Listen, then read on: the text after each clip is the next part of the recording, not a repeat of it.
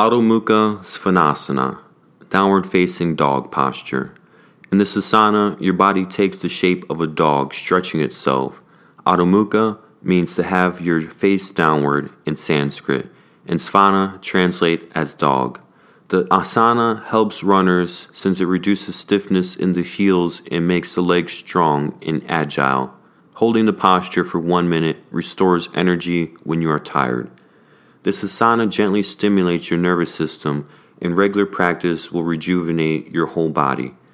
Cautions: if you have high blood pressure or frequent headaches, support your head with a bolster. If you are prone to dislocation of the shoulders, ensure that your arms do not rotate out. Do not practice this asana in any advanced stage of pregnancy.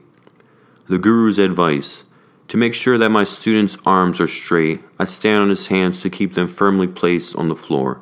Then I press his shoulder blades in, creating a right-angled triangle presentation of the posture. In this position, you should feel an intense stretch from your buttocks along the dorsal and thoracic spine, right down to your palms.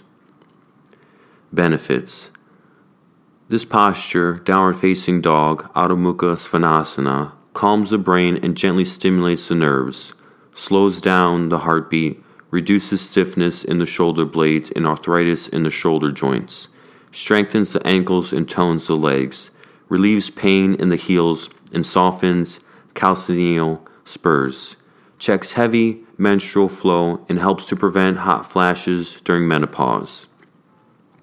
To do this pose, 1. Stand in Tadasana, exhale, and bend from the waist, placing each palm onto the floor beside each foot. For beginners, exhale and bend from your waist. Bend both knees and place your palms on the floor next to your feet. 2. Bend your knees and step back approximately 4 feet, one leg at a time. Keep your palms about 3 to 4 feet or 1 meter apart. Make sure that the distance between your feet is the same as that between your palms. 3. Position your right leg in line with your right arm and your left leg in line with your left arm. Stretch your fingers and toes. Raise your heels. Tighten the muscles at the top of your thighs and pull in your kneecaps. Then stretch the arches of your feet and bring your heels down onto the floor again. 4. Pull your inner arms up from the elbows to the shoulders. Move your torso toward your legs. Feel the stretch from your palms to your heels. Now exhale, stretch the base of your neck, and lower the crown of your head onto the floor. Hold the posture for 15 to 20 seconds. For intermediates, before you lower your head, move the deltoids deep into the shoulder joints and lift your shoulder blades. Press both palms down onto the floor and pull your sternum up toward your diaphragm. Key tips: straighten your arms in step 2 as you step back. 3. In down dog, keep your feet parallel to each other. 4. In down dog, push your buttocks up and back. 5. Stretch both legs equally. 6. Keep your feet flat on the floor with the toes pointing straight ahead if you can. Bend the knees if necessary. And then 7.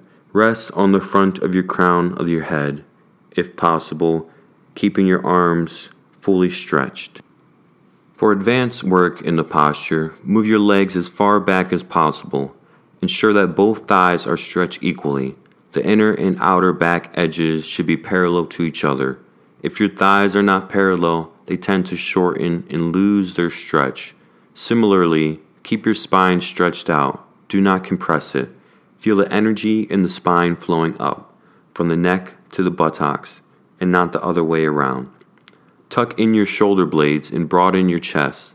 As the chest opens out fully, your breathing becomes deep. Be aware of the depth. Coming out of the posture, inhale and gradually lift your head off the floor. Walk your feet toward your palms and come back to Tadasana.